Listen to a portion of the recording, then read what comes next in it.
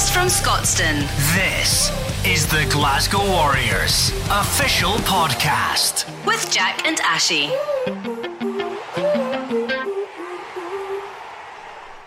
Hello and welcome to another episode of Warriors Weekly, the official Glasgow Warriors club podcast.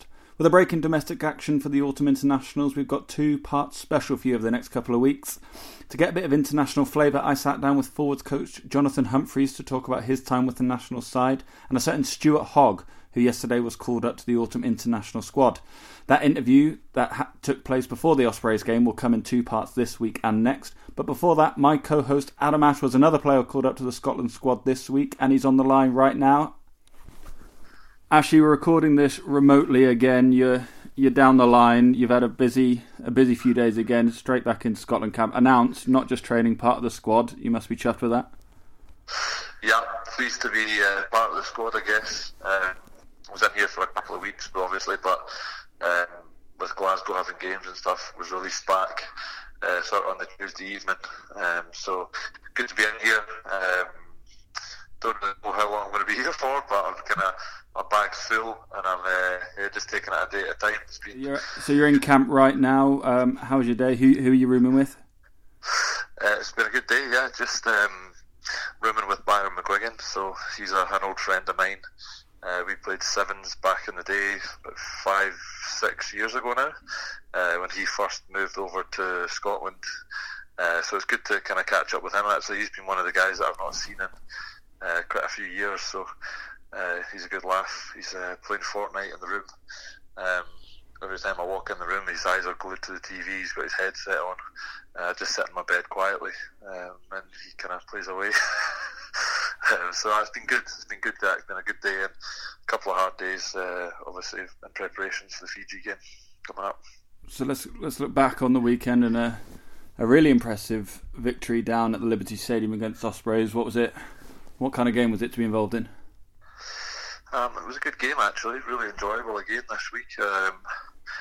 Again, we kind of, I guess, maybe started off a little bit slower, and they got a try up quite early on in the game. But one thing I was really impressed with from us was our defence the whole game. I thought we, apart from that first try that we obviously let in, I think for the next 70 minutes we defended really well, which was really good to see. We had a few big sets of defending them for up to 15 and 20 phases at times, so that was great to see. And also I think some great tries out there as well. Nico obviously got on the end of a few, and Nick Grigg as well. So no, it was a really good game. Some fantastic tries, and it was a lot of fun out there. A lot of tackles were made. The body was quite sore on Saturday, but I think overall everybody really enjoyed the game. You ever been involved in a hat trick off the bench before? You ever seen that before? I don't think I've ever seen that. It was impressive. When did he come on? He must have come on after about 2 minutes. Jacko got injured in the second minute, and I must admit, watching it with a relatively inexperienced team up there, I was a bit worried when Jacko came off, just because of his experience, and he was going to be a calming influence out there. And Nico's exciting, but he's far from calm when he comes on. So, but then he just tore up, didn't he? You're right. He's the opposite from calm. I think everybody else was thinking the same when Jacko went off, but obviously that's the thing with Nico. He's just a phenomenal player. He's got a lot of flair, and he is the kind of guy that can probably score you 3 or 4 tries in a game. So it was awesome to see him get an end of 3 tries, and I think some great play from Nick Grigg as well, who I think set up a couple of them. Mm-hmm. So no, it was really awesome to see, and yeah, we're lucky and fortunate to be able to bring a guy like Nico off the bench. Well, it was the backs that got the plaudits, but what was, from a forwards point of view, what was the arm wrestle like up front? Always a good battle in the forwards against the Ospreys. So the scrum was an interesting battle throughout the night. A bit tit for tat, and we got penalised a few times for dropping down. But in terms of defence, I thought the forwards had a fantastic game. And at times we really had to knuckle up and go through them in the sort of pick and go area and playing off 9. So I thought we'd done that really well. And it was one of those games where sort of 60, 70 minutes in, the forwards were real pumped up and just enjoying it. We were getting off the line well. We're a few big sets of defence, and that always gets the boys G'd up. So, from a forwards point of view, we were pretty happy.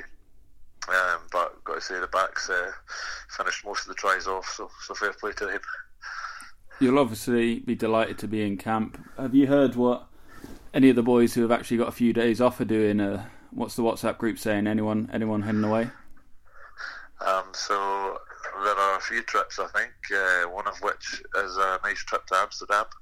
Oh, lovely. I was actually going to join that trip, but obviously my plans changed with being involved in the Scotland stuff. So I think there's 5 or 6 guys away over there for a few days, which would be brilliant. Lots to do over there. I was actually over there in July. You, Ali and Johnny were over there in the summer. Was Arj there as well? That's right. We had a great time. I was kind of expecting it to be a bit, kind of dingy place, but it actually turned out to be the opposite. It was really, really nice canals, beautiful streets, lots of nice things to do, museums and all the rest of it. So you've obviously got that side to it, and some fantastic nightlife as well, so I'm sure the boys will enjoy. So who's away there? Who is away? So Jamie Batty, Rory Hughes, Ollie Kebble, Darcy Ray, Tom Gordon and Sam Johnson.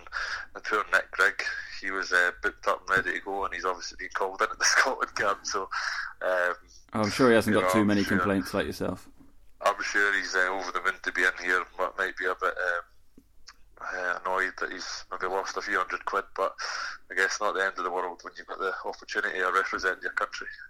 And what's the chat in camp about this Fiji game? When you've got Fijians like Nico showing what you can do on the weekend, Bill Matter playing so well for Edinburgh, what kind of game are we expecting from Fiji at BT Murrayfield? Well, first of all, surely Nico's bound to get a call up, after a hat-trick like that off the bench. The chat is really that we don't actually have too much footage on Fiji. The game that they tend to play is a bit of everything. They're a team that play what's in front of them. They're certainly probably in terms of athletic ability, they're probably the best team in the world. A lot of players, a lot of flair, a lot of offloading, a lot of power. So you can really expect a bit of everything against them. So there's going to be a few focus areas for us this week, and I think if we get that right, one of them will be defence. If we can get that right, then that's going to be a massive thing going up against Fiji. So looks like they're going to have a strong team. Big Leone, ex-Warriors player, he'll probably be shutting up. So I'm sure a lot of the Glasgow boys that are involved will be looking forward to getting out there and playing against him. Do you think it could be one up front? Fiji famous for chucking it around and having electric backs, but maybe it's at the set piece that Scotland can get one up on them. Yeah, exactly. I think that could potentially be an area that we could get some rewards in. I guess the focus over in this part of the world when it comes to rugby is certainly more set piece focus and scrum, line out drive, that type of thing. The Fijians, as you say, are more sort of sevens orientated, but don't get me wrong, they've got some fantastic athletes, and I'm sure they'll have a pretty decent scrum, and with the likes of Leone and the line out, there'll be no mugs in that area either. So it'll be an interesting battle, but hopefully we can get some rewards out of the set piece, that's for sure. And people will obviously be in camp, be disappointed with the result against Wales in the Doddy Weir Cup, but are there positives that we're taking from that game? Yeah, I think there was lots to take from the game on the weekend there. I think some parts of the game we actually strung together some good phases of play, but really when it came to crunch time, I think the accuracy probably wasn't there. So things to tighten up in that area moving forward into the weekend.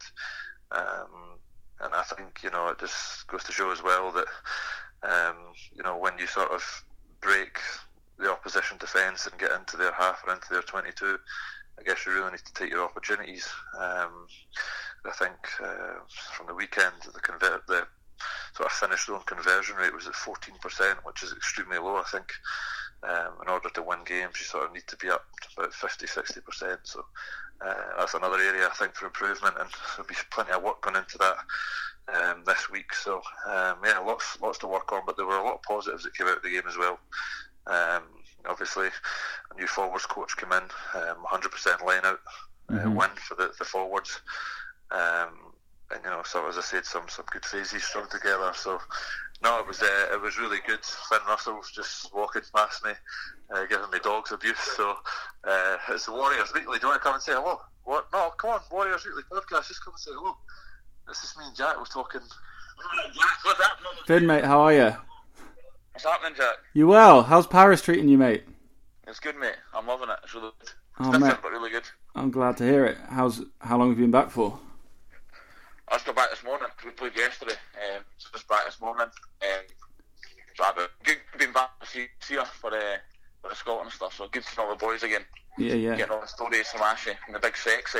From Big Sexy himself. How was the Montpellier game, mate? It was good. A bit up and down. Like for both teams, I wouldn't say either team was at their best, but for us it was good to get another win and a win away from home. So that's kind of important. And the boys over there on holiday now for a week. So I it was good for them. saw some footage of your outrageous offload out the back. Still No trying those. Right, mate, all the best. Look forward to seeing you on the weekend. Thanks, Jack. See you in a bit. Catch ya. Cheer up. There we go. Finn Russell. Look at that, what a treat. Set up the try. Phenomenal. That was ridiculous, wasn't it? Right, Ashley, mate, I'm going to let you get to your bed because you've got a big day of training ahead of you. Okay, Jack, it's been good to speak to you. You see when we get back in. This is the Glasgow Warriors official podcast. Before we bring you part one of the Jonathan Humphreys and Stuart Hogg interview, the Scotstoun Stadium pitch won the award for Best Managed Artificial Surface of the Year at the IOG Awards last week. And earlier I caught up with head groundsman at Scotstoun, Paddy Ferry, who explained to me just how important his role at the club is for the performance side of things. The official Glasgow Warriors podcast.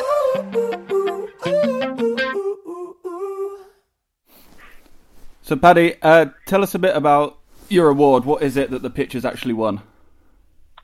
So we have won an award for the best managed artificial surface in the United Kingdom.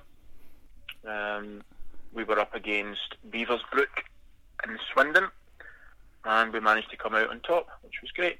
So, forgive me for being like this, but for people who might not know, we've got an artificial pitch. As a groundsman, yes. what do you need to do? Because it doesn't need cut or anything like that. What is your job day to day with that pitch? So day to day, my job is to present a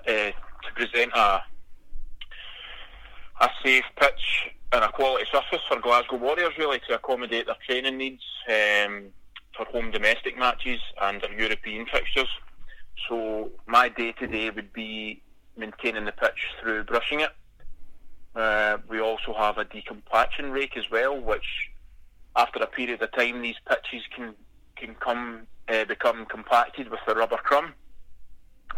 So my job then would just be to run the rake over the surface to allow the crumb to then sit at the top of the pile, if you like, and that then gives a bit more play for the players' stability with their boots and stuff like that. So for those who might not know, does the rubber crumb on an artificial pitch act as kind of the soil? It's not so much the soil, but it certainly helps with the stability for boys trying to keep their balance, if you like, on the pitch. It stops them slipping as much. And how like variable is this pitch? How much? Say you have boys coming to you saying, "Oh, it's a bit hard today, or it's a bit soft today." How easy is it for you to change that for the performance side of things? Well, we try to record as much data as possible on our surface. We do that using a Clegg hammer, and that gives us an indication of, first of all, it's for surface firmness, but we find that it gives us a good indication of compaction in certain areas. So we monitor that 3 times per week, and we keep an eye on certain areas where we may find that the firmness is higher, and then again that would be down to me to implement the rake usually to fluff up those areas where the crumb might have become compacted. And how would that happen? Would that just be through training? That can be through overtraining, maybe coaches' preference to use a certain area of the pitch continually, like high worn areas. We also have athletics using our venue 5 nights a week as well, so they can also be working in the areas that our lads might have been training on throughout the week, which then leads to that area becoming compacted and pretty firm underfoot. And how regular is it that you will have communication with the rugby department, with the coaches and the players, as to their preference of what they want from the pitch? So that'll be a daily chat that I'll have with management and even some senior players to an extent.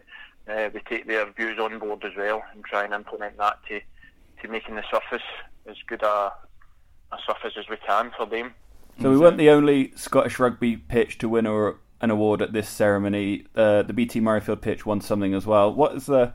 Firstly, what award did they win there, and what are the main differences between those two pitches? So the BT Murrayfield team, they won Best Professional Rugby Grounds Team of the Year. They had a couple of other teams in their category. They were up against Bristol Bears at Ashton Gate, Yorkshire Carnegie and Leicester Tigers, so a very strong category there. It was great to see our team coming out on top. Very well deserved award. In terms of the difference of those pitches, the stadium pitch at Murrayfield is a Deso Grassmaster, which is a reinforced natural grass pitch with synthetic fibres which are injected through the sand. So is that what some people might know as a hybrid pitch? Yes, that's a hybrid pitch, and they're becoming a lot more common these days. Most high-end Premier League football teams will have them now, and there's a few of them within rugby as well. So as I say, they are reinforced through the synthetic fibres, which are injected through the sand in the construction profile, and that then allows the natural grass to intertwine with those fibres, giving it the reinforced pitch. So you mentioned earlier how much you have to do with the coaches and the players, but what about the other departments, kind of medical, S&C? How much we have to do with those guys day to day? Yeah, well, as I touched on before, we like to try and have our pitch help our boys performance-wise as much as possible. So with the information that we're collecting through the Clegghammer and other things as well, we then feed that back to our lads in the S&C department and the physios. First of all, for the S&C to try and see for load management, if you like, and that would be if we feel the pitch is too firm in certain areas, we'd take that to the S&C lads, and they could make a decision where to say, right, well, we're maybe not train as much in these areas, almost to deload, if you like, to avoid any injuries occurring, and they would then also tie in with the physio department to help with injury prevention as well. By not maybe certain players could feel it flaring up if it was slightly firmer due to conditions, weather-wise, if you like. And they would avoid any training in those areas. So we try to work with as many departments as we can, as I say, to keep it as safe and help with our performance. Jack and Ashy with the weekly Glasgow Warriors podcast. As I mentioned earlier, I sat down with Stuart Hogg and Jonathan Humphreys before the Ospreys' victory to talk about international rugby and everything Glasgow Warriors. So here is the first part of that interview, with the next part coming in next week's episode of Warriors Weekly. Thanks again for listening. The latest from Scotstoun, the weekly Glasgow Warriors podcast. Here with Jonathan Humphreys, King of Wales. Bet. Alright, son. Marvellous. How are you, lad? I'm not too bad. We've asked 4 people in Wales today if they know Jonathan Humphreys, and none of them have any idea who he is, Bet. I'd say, son, they're a little intimidated. You claim to be a bit of a big deal around here, but no one so far has known who you are. You mean quite the big noise? Quite the big noise? Mm-hmm. Is that one of your several nicknames? What, no. Well, Fair Liquid. Why do they call you Fair Liquid? Soft hands. Anything else? The answer. Answered all questions. Boom boom. Keep going. Mm-hmm. Anything else? Blade. The Blade. Cut people in half. Did you make all those up yourself? Come on, that'd just be sad. How many times did you play for Wales? 38? What's your win percentage? I don't know, maybe in the low teens. Actually? Yeah. Cheesy peeps. We're recording this. We're in Swansea recording this. You're not the most popular character in this part of the world, are you not? I'd say so. My popularity would be honed into a very small pocket of Wales. Which is? Cardiff Rugby Club. where they can't spell his name right. Well, your name's spelled wrong on the honours board. Yeah, that was a bit of a kick in the guts. But you did invent the overhead throw. Talk us through that. Did. Yeah. It was, in all seriousness, a coach called Alec Evans came to Cardiff in 1993. And he said to me, you're not throwing the ball in one hand, you're throwing it in two hands. Because there's some guy in Japan, we just come from, who's doing it. So I started doing it in pre-season. We had 3 locks in the Welsh squad at that point. None of them were in the Welsh squad by Christmas because we hadn't won a line-out. I used to take 2 steps into the ball and then throw it. And I remember there was the Welsh, one of the Welsh selectors come on to me and he said, "You will never play for Wales as long as you throw the ball in 2 hands." And I said to him, "I've got no option. I've got to do this."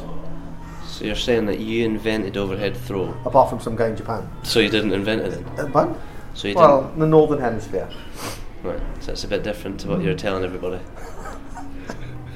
Where did your rugby journey start? Discrepancies. Who was that? Who introduced you to the game? Who introduced me? If you're in Wales, that's all there was in school, was rugby.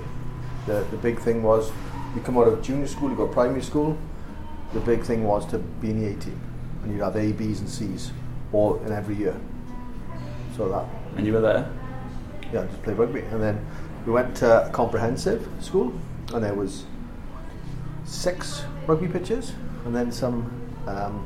We had a new PE teacher who came up with some new fandangled idea about having a football team. So I remember them taking down one set of rugby posts and putting up football posts. And he had a trial, so everybody turned up. There was 1 game of football, and then rugby posts were back up. So I played 1 game of football in my life. So that was all it was.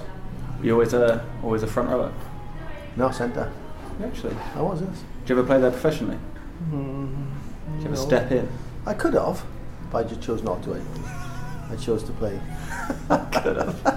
Is that why you're always in the 10 channel? Where have you played? You started at 10.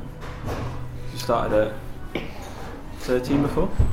Yeah, I played a couple of games at 10 and a couple of games at 13, but I came out of Glasgow actually as a 13, and then Sean Lenine came up with this great idea that I had to serve my apprenticeship at fullback, and then I got capped at fullback, and he said his plan was to always play me at 15, so That was the plan all along? yeah, so he says, but I think they just realised that I couldn't tackle, so they chucked me as far back as I possibly could, and that's turned out alright. So. I think you'd be the first to admit, though, that I've had a fair bit to do with your kicking game.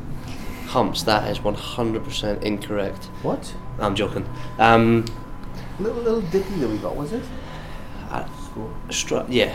The amount of times it was pre-World Cup camp, wasn't it? Uh-huh. You know, I was kicking, classic, trying to kick from 55 plus, and they're going skew if they're going here, there, and everywhere as they, normally do. And Humps, after he'd obviously finished with the forwards, comes across and he's telling me to stroke it and not strike it. Mm-hmm. And ever since then, my kicking game's gone all right. And once I got that drop goal against Connacht at the start of the year, the first of my career, just to let everybody know.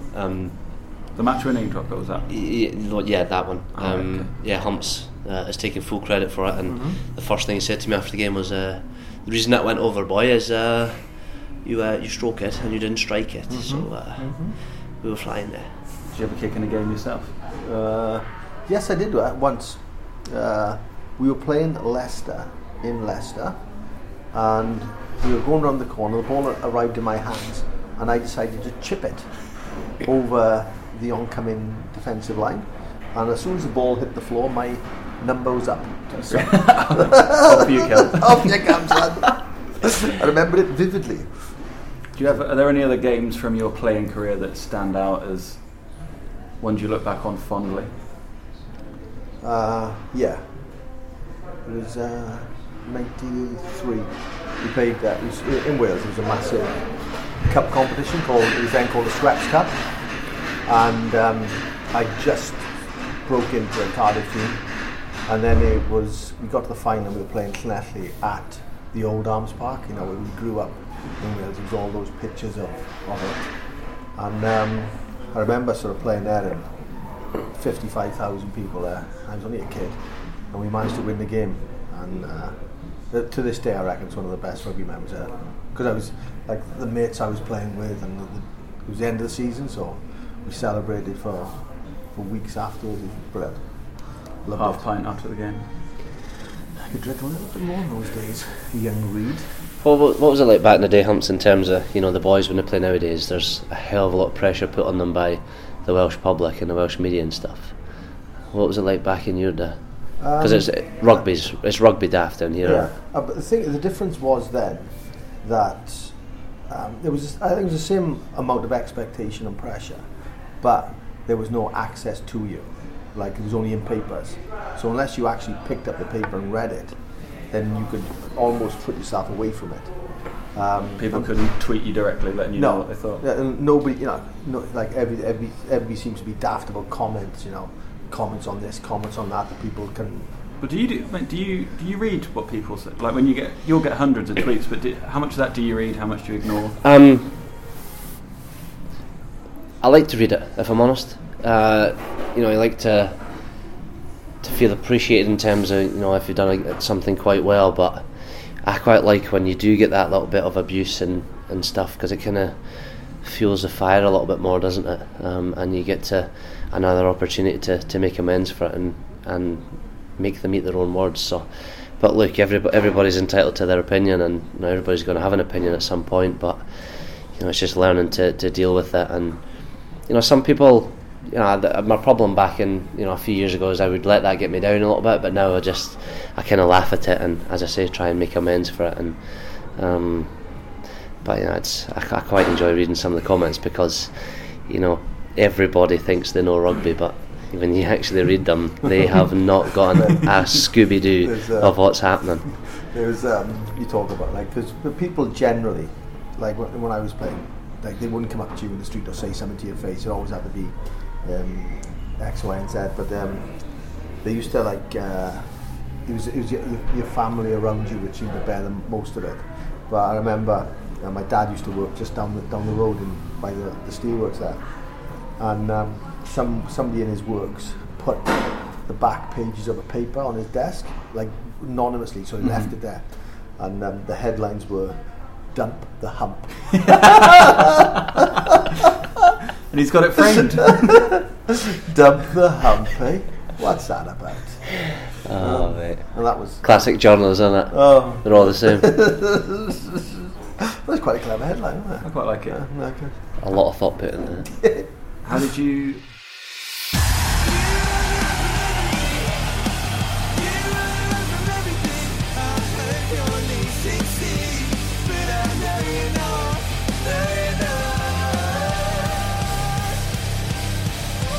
The Glasgow Warriors official podcast with Jack and Ashy.